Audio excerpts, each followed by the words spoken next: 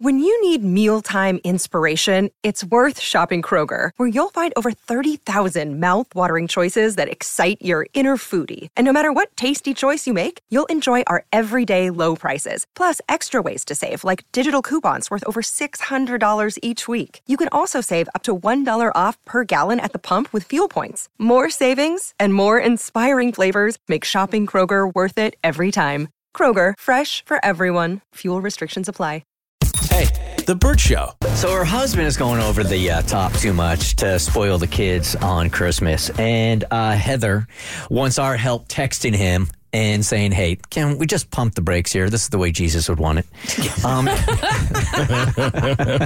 Hey, Heather, we are ready to start our texting tutor with you. What you got? Hi. Hi, how are you? Oh, I'm good, thanks. How are you? Really good. All right, so your husband is being too generous for Christmas. Yeah, I just feel really strongly about cutting back a little bit on gifts this year, and I just don't quite know how to go about it. Has he always been overly generous at the holidays with the kiddos? No, so here's the thing. They're technically his kids, my stepkids, but we've been married for quite a while now, and this really just started, I want to say 3 years ago. Their mom remarried to someone who's pretty well off. So Christmas in their household is, kind of a lavish affair.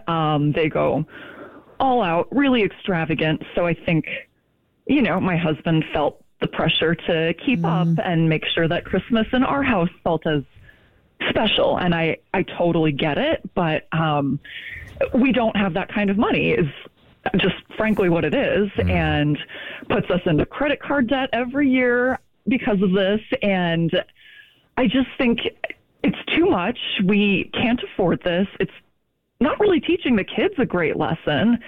And I don't think it's the right thing to do. And that's not even really what Christmas should be about. And I just feel like we've gone down this kind of slope here and need to figure out how to kind of get back to what it was. How to reverse course.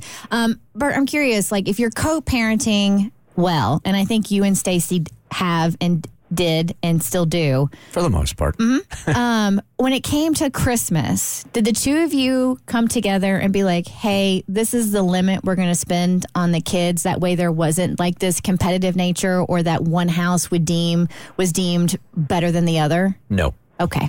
Nope. No. Nope, there wasn't. Okay. I wonder if anybody does that. That would, Never heard of it, but that would be smart. Right? That way. So, yeah. Because, you don't want Christmas to be a competition. Mm-hmm. And why not? I do.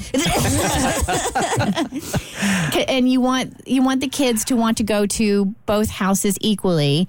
So I think coming up with a budget for the holidays, if you're on good terms with your ex and you're trying to co-parent accordingly, then be like, this is the budget for the kids this year. It just feels like the house that's capable of winning that competition is never going to back off. Yeah. And also in a way, you're kind of, I don't want to say you're punishing the kids, because this isn't a punishment, but if, they're used to getting for the last 3 years some pretty nice gifts, and then all of a sudden there's a little bit of a change, they're starting to get those off-brand. But now they're getting twice as many gifts because there's two households. Yeah, that's true. Yeah. No. Not the way we handled it at all. Yeah. And it was different in the first couple of years, and it might be in the latter couple of years, but it was we never even had a conversation about it. Gotcha. So I'm not exactly sure where to go with this. How long have you guys been married?